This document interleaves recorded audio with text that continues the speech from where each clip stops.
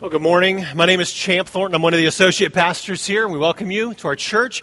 Our senior pastor, Curtis Hill, is away this week with his family on vacation. We'll be back later this week. Look forward to hearing from him next week. We're glad you're here. We're in the middle of a two-part series from the book of Proverbs in the middle of your Old Testament, the 30th chapter, right toward the end, Proverbs chapter 30. We have a series in this chapter, and we're calling it, What Do You Want? And I'm calling it that because this whole chapter is talking about different ways of looking at the theme of what we want as human beings. So you could put under that category wants, desires, ambition, greed, just the human hunger for more. That's what we're talking about. And often when you go to the book of Proverbs, maybe you go to a chapter, you kind of open it up, that chapter, and you look in that box, and it looks like just a bunch of pearls sitting in that box, just gems on their own rights, little nuggets, little verses that individually are amazing. But then, when you examine it closely and you pull it out, you'll find that often in Proverbs, those pearls are strung together on a theme. And Proverbs 30 is especially no exception. It's all on the theme of human want, desire, ambition, greed, and hunger, and how all those things fit together and how we navigate it. So last week, we looked at we asked this question: what informs your wants? And this week, we're going to shift gears and look at how do you evaluate and regulate your wants?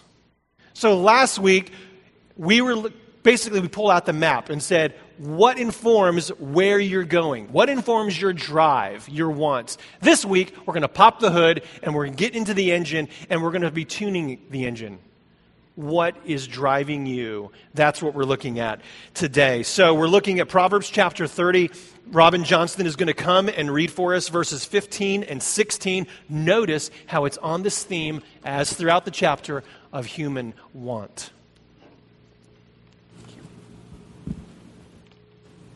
Proverbs 30, 15 and 16. The leech has 2 daughters. Give, give, they cry. There are 3 things that are never satisfied, 4 that never say, enough. The grave, the barren wound, land which is never satisfied with water, and fire which never says enough. Thank you, Robin. So our text this morning that Robin just read paints a pretty bleak picture, a pretty kind of ugly picture of human want, doesn't it? It talks about it in terms of a parasite, a leech. And it says it has 2 daughters. Scholars tell us that those daughters, what the text means, is the suckers on the leech. So, I mean, it's really ugly. And you can kind of put your ear up to the suckers and they're going, give, give, give. They want. They're hungry. And they're hungry for the lifeblood of others. That's ambition in an ugly way, isn't it? Then it goes on to say there are 4 things that are also just like that. 4 things that have that same insatiable hunger. You know, the grave always wants to end life. The womb, on the other hand, always wants to bring forth life. This summer, your yard can probably drink up all the water you want to dish out, and if there were a fire, it would just burn until there's no more fuel. These things are hungry. What a great picture, what an ugly picture of the way our hearts want and desire. And it's telling for us here about the way our hearts work. So there's a children's book. Maybe you've read it. Maybe you've read it to your kids or your grandkids. It's called If You Give a Mouse a Cookie. You know this book? There are spin-offs, right? Like if you give a moose a muffin or give a pig a pancake. Well, you know how these stories go, right? One thing leads to another. Help me out. If you give a mouse a cookie, he'll want a glass of milk to go with it. And then as the story goes, and if he wants a glass of milk, then he's want a mirror so you can see whether he's got a milk mustache. And then if he has the mirror, you get the idea. It's one thing leads to another. And it's kind of funny, it's kind of cute in a little kid's book.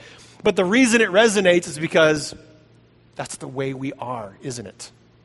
We have hunger and ambition and drive, and something is never enough. We want more.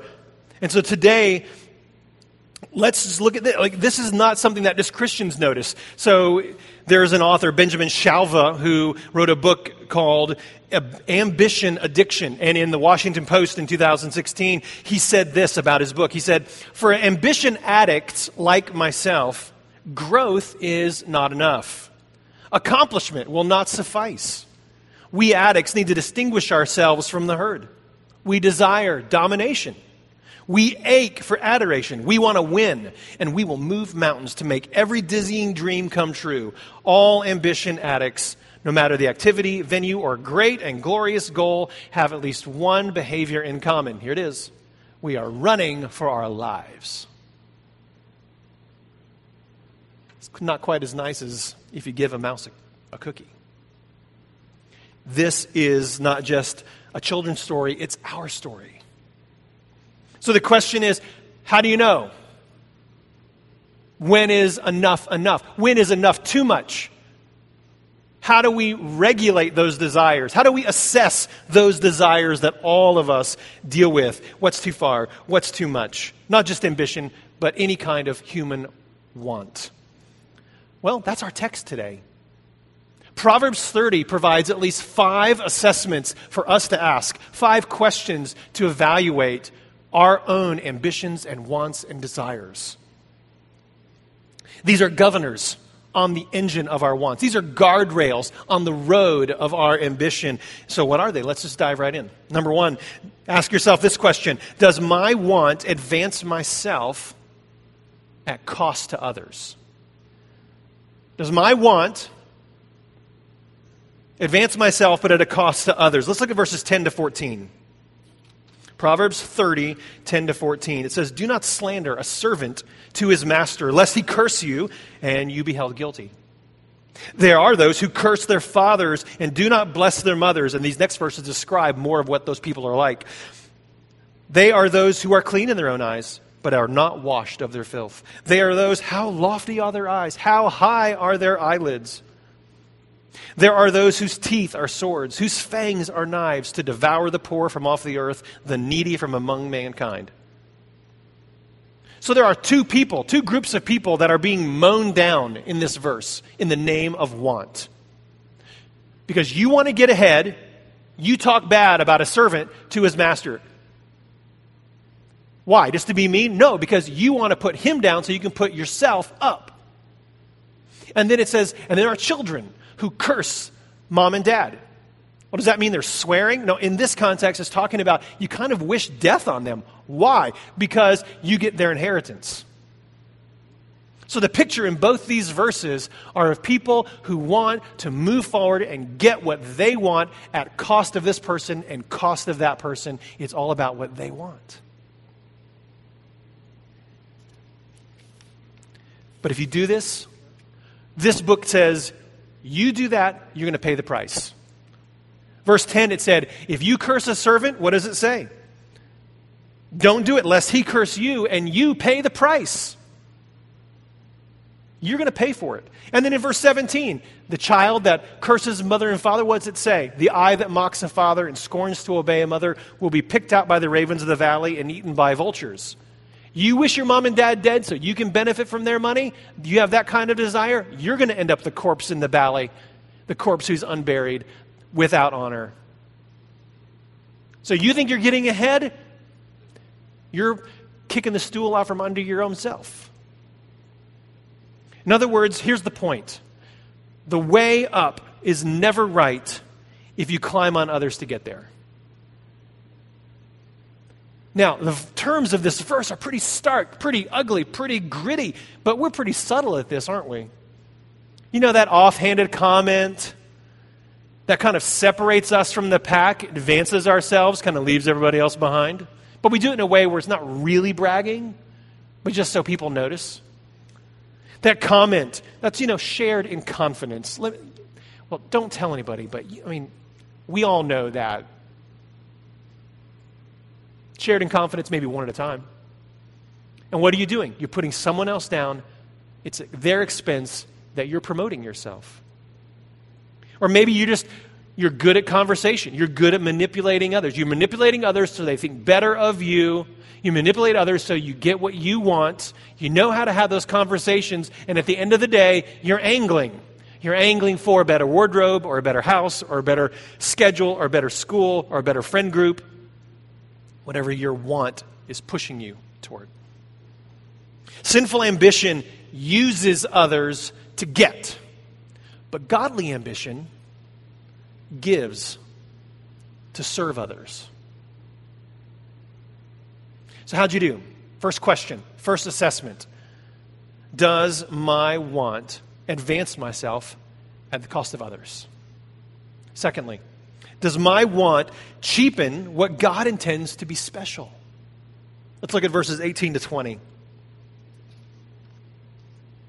3 things are too wonderful for me. 4 I do not understand. The way of an eagle in the sky, the way of a serpent on the rock, the way of a ship on the high seas, and the way of a man with a virgin. This is the way of the adulteress. She eats, wipes her mouth, and says, I've done no wrong. So before we dive into all that, notice, apparently the author of Proverbs 30, his name is Agur. We talked about him last week. Apparently he's a numbers guy. He's using there's 2 things, there's 3 things, there's 4 things, there's 3, but 4. What's all with that? Well, that's just an artful way of saying, let me give you concrete examples, but it's not an exhaustive list. There are 3 things and there are 4. There could be others. But he's writing in a beautiful way to show, let me give you some examples. So what are those examples? He says, here are 4 things that are spectacular, amazing, wonderful. You just go, wow. You know, something that you want to capture and maybe put on social media because it's just like, that is really amazing. It's too wonderful. First one he says is an eagle. In Israel, in this context where it was written, the eagle is like one of the heaviest birds of flight. So here you are, you're in that culture, there's no airplanes, no hot air balloons, but you notice there's this bird, it's heavy, and it's way up in the sky. You go, wow, that's amazing. You can't trace that path, but you just kind of wonder at it. Amazing. And then you've got a snake on a rock. So here's a rock. Don't think flat ground, think maybe a little bit of an incline. No hands, no fingers, no feet, no toes. How is that thing holding on? That's incredible. Wow. A thing of wonder. Then he goes on to talk about a ship. The Israelites were not a seagoing people. So anything about the oceans were particularly foreign to them, a cause of wonder. And so here you've got a ship. How can the wind be blowing that way, but the ship can still go that way? And you can't trace the path in the water. There's not a road. I mean, how does that even work? The tides, the water, the wind, amazing. And then he says, watch this. This is amazing. Boy meets girl, boom, chemistry. Wow. How does that happen? How does it happen that a husband and a wife, they fall in love, and you think, wow, how her with him, or how him with her? And this is why the Hallmark Channel is around. You go, wow, that's incredible. Now, in contrast to all those things, here's someone who, in their want for more, jumps the curb of God's boundaries, is an adulteress. And all those things of wonder, it's just biology. I mean, there's nothing really amazing. No one puts a picture on Instagram of a bologna and cheese sandwich. She eats, she wipes her mouth. I didn't do anything wrong. So the question might be here, in your pursuit of more, are you jumping that curb, that boundary, sexually, and taking for yourself that's what is not yours? I mean, that's part of the story of unfortunately, in human history, that as men have migrated into power, men have not only taken and exercised power, but they've abused that power and taken advantage of women. But it's not just sexual here. Ambition can work like this in other areas too. When someone wants something, they can pursue that thing they want at the cost of other things that are more valuable to them, that really are more valuable. So this is the person that decides, I'm going to pursue a career, and my family's going to work around that. And what ends up happening, that in the pursuit of their want and their desire, they've cheapened a treasure, their family, their children. I mean, in the Old Testament, we read stories about men and women who, in an attempt to pursue what they wanted, to get what they wanted out of life, better crops, better warfare, better security, better all that, they would sacrifice their children to a pagan god, throw it into the fire. And we just think, oh, that's just awful. But the story of the human race is that every time we pursue an idol of our own making, we will sacrifice our children to that idol. It could be your job. It could be your social group. It could be your finances. It could be your children. You pursue your children, and you put so much pressure on them that they end up pushing you away. So the question is your ambition cheapening what God designed to be special? Let's not go there. Next, number 3. Does my want propel me above my competence? Let's look at verses 21 to 23. Under 3 things the earth trembles. Under 4, it cannot bear up. A slave when he becomes king, a fool when he is filled with food, an unloved or hating woman when she gets a husband, and a maidservant when she displaces her mistress. This list presents something that just makes the earth shake. It just upends the social order. The fabric of the world starts getting ripped and shredded. What is it? Well, the first and last of these 4 items, you got a male who's a servant, you got a female who's a servant, and they're trying to take over a position that's not theirs. Overreaching, ambition. Secondly, you've got number 2 is you have a fool who he's getting rewarded despite his folly, and he's really content with life. And then third is a quarrelsome woman. This is a woman who, the text will say, here's the question. If she can't control her own tongue, she's quarrelsome, how is she going to control her house? So all 4 of these are individuals who are out of their depth. People who, for whom it's not going to end well. So in business today, you know this, we call this concept the Peter Principle.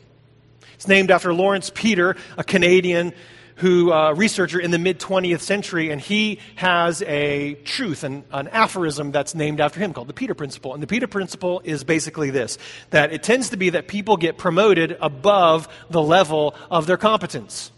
So this is just natural though, right? So here's this person, and he or she is like the best executive director in the history of executive directors. And the higher-ups go, we need a slot for vice president. Well, we know we're going to pick this person because they're the best at that role. And they probably are. They've got the skills and the aptitude and the resources and the personality to just do great at that role. And they get promoted above what they're actually able to handle. And instead of thriving, they're dying. And everybody's around them too. That's what we're talking about. The question is, will your want push you too far? Beyond your God-given abilities. So, who in your life are you sharing your ambitions with, your wants, your desires, and then listening as they give you objective feedback? Painful feedback. Honest, straightforward, bracing feedback. Champ, you should not be an accountant. Okay, all right. That's not my thing. What is your want? And who's talking to you about that? Some of the reasons that we overreach, that we value too highly what we don't have, is because we undervalue what we already have. And that's the 4th question. Let's go there. Does my want minimize the advantages I already have? Let's look at verses 24 to 28. Parade of animals. 4 things on earth are small, but they are exceedingly wise. The ants are a people not strong, yet they provide their food in the summer. The rock badgers are a people not mighty, yet they make their home in the cliffs.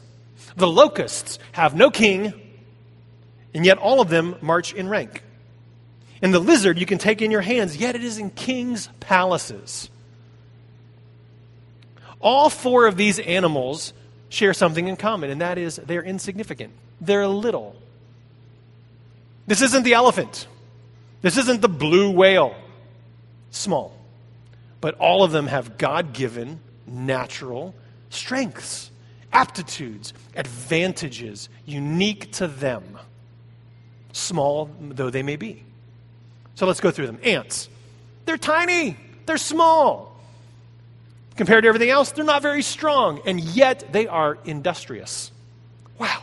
Look at that. Then you've got the rock badger. Pretty defenseless. It doesn't have like big fangs, big claws, a big growl. But when danger comes, they can hide in the rocks. That's why they're called rock badgers. Then you got locusts.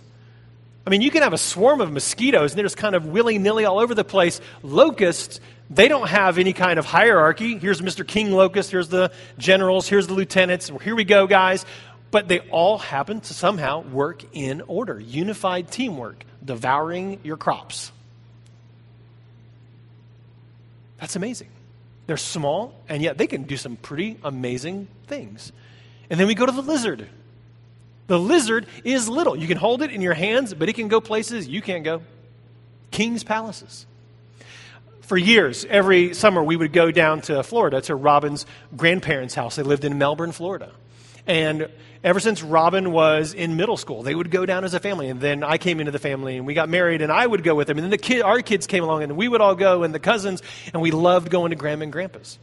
And like many houses are in Florida, they had a pool in the back at the patio. And the pool had a screen covering around the whole back area. And lots of fun, lots of memories, great times there.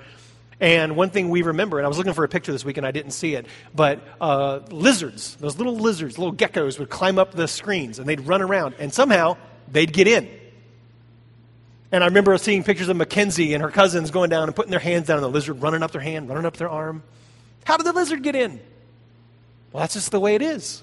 They can get access to places. The dogs and cats can't get in, but here comes Mr. Lizard. So what's the point? Is it about lizards? Is it about ants? The question is, are you content to be who God's made you to be? Are you content to thrive with the little that you feel God's given you? God's gifted you in a unique way. Every member of the body of Christ has a function. And we need all. You say, I'm just the pinky toe. Well, I don't want to lose my pinky toes. It's needed. You're needed. Everyone has a place in the body of Christ. God's gifted you in certain ways, even outside the body of Christ. Just in life, God's given you advantages that are unique to you. And it's to our detriment if we just minimize those and try to run after something that's not really us. Are you willing to thrive with what you have? If you're not, ask yourself, why not? Are you conscious of being thankful to the Lord for what He's already given you? Are you actually using and doing with what you already have? Or are you kind of saving for when that big moment comes? Waiting for that opportunity, your big moment. Many of you know the name John Piper. John Piper was a pastor for decades in Minneapolis, wrote lots of books, very well-known preacher. But I remember him telling that when he was in seminary in California, when he was a very young man, the church he went to, he taught the middle school boys Sunday school class. And then when he went off to more work in Europe, he was involved in this particular way. And then when he came back and was teaching seminary, he was involved in a church with their small groups. But he was involved in ways along the path that God put in front of him. And part of his mindset in all this was the advice of his dad, a wise dad, who said, Johnny, keep your room clean and you let God open the doors. Isn't that good advice? Where's God put you? What room do you feel trapped in? That room, God's put you there. And He can open the door just as easy as anything else. So instead of keep jiggling the knob, trying to kick the door down, how does God want you to tend that room? To be faithful there. Don't minimize the advantages you already have. Then lastly, does my want resent the authorities God has placed in my life? So we have 4 more figures. These aren't little. These are regal and royal. Notice how they walk even. Verse 29 to 33. 3 things are stately in their tread. 4 are stately in their stride. The lion, which is mightiest among beasts and does not turn back before any. The strutting rooster. The he-goat. And the king whose army is with him. If you've been foolish, exalting yourself, or if you've been scheming evil, put your hand over your mouth. Why? Because pressing milk produces curdles, and pressing the nose produces blood, and pressing anger produces strife. So what are we talking about here? Sometimes people in leadership strut. And in a weird way, that can be very off-putting. And at the same time, we go, and I kind of want that.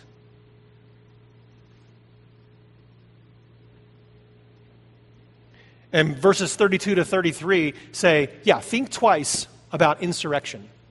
Think twice about pushing that leader out and taking that position for yourself. Now, what we need to be clear on, this is not saying that you should submit to every single leadership ever, no matter what. The question here is not about injustice. That's not the issue at stake. The issue is not about injustice. The issue is not about oppression. The issue here is specifically focused on your hungry power grab. Man, and all of us are subject to that, right? We all kind of think, I want that, and I want that. And it's easy to resent those that have it. The point is, don't let your wants be fueled by resentment in others, especially those in authority. The question here is not about that person's leadership. The question actually is about your motives. Are you wanting to get a chance to do better? To show that you can do it better? To discredit someone else? That's what we're pointing at here. So how'd you do today? These 5 evaluative questions. These 5 assessing questions. You kind of like the frog that you dissected in high school. We're kind of going through it. We're cutting, we're looking, we're analyzing, and when you're done, there's not much left. Maybe you feel like the frog. That God's word has poked and cut and prodded, and you're like, what do I do with this? My motives are out of order. My wants are too much out of bounds. It can be pretty hard advice.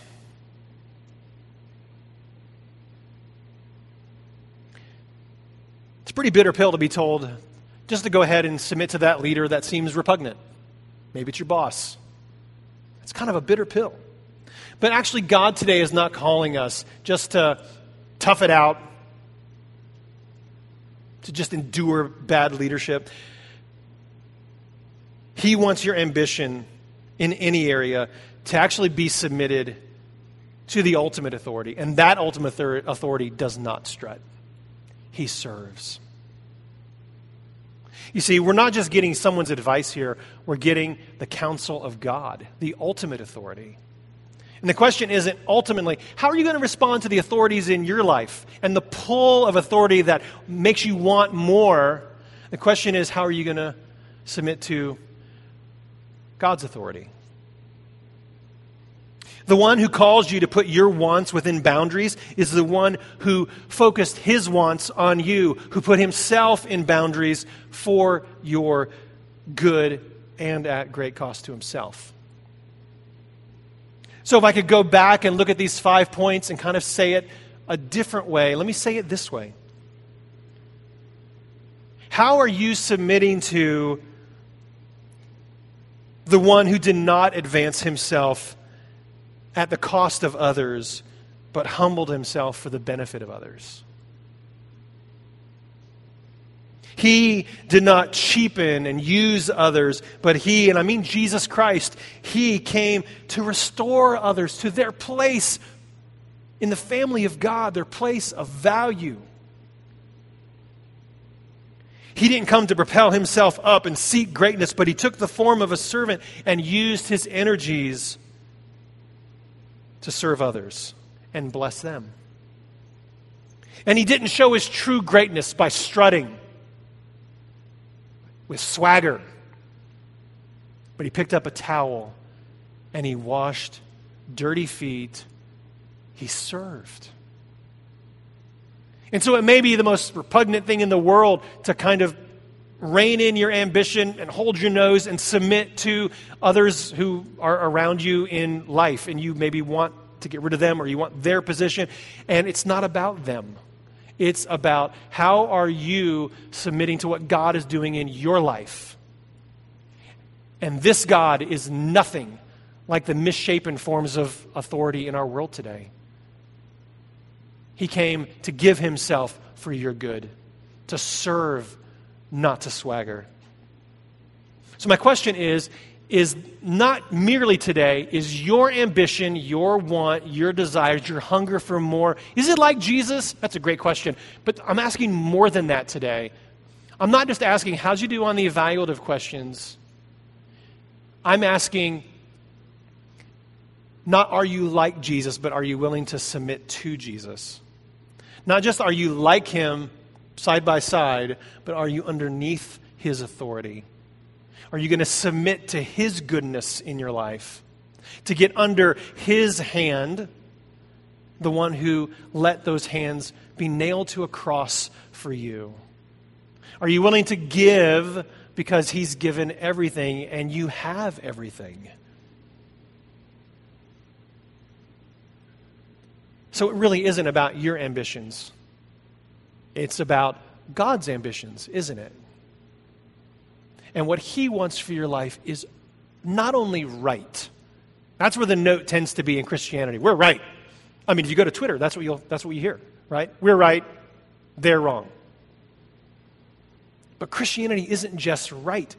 It's good.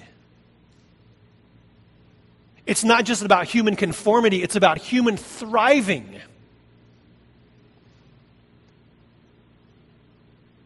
Let the Lord do his work with your ambitions and your wants and your desires. And in the giving of those to him, you'll find it's actually getting better than what your plan was. Because that's what our God is like. Would you pray with me? Our Father, we pray that your word would stick in our hearts and our minds even this week. That we would be aware of how our desires and our wants and ambitions push us and push us around and lead us to do things that don't please you and that are harmful for others. Lord, help us to submit to your goodness in our life, your authority, that we would say, not my will, but your will be done.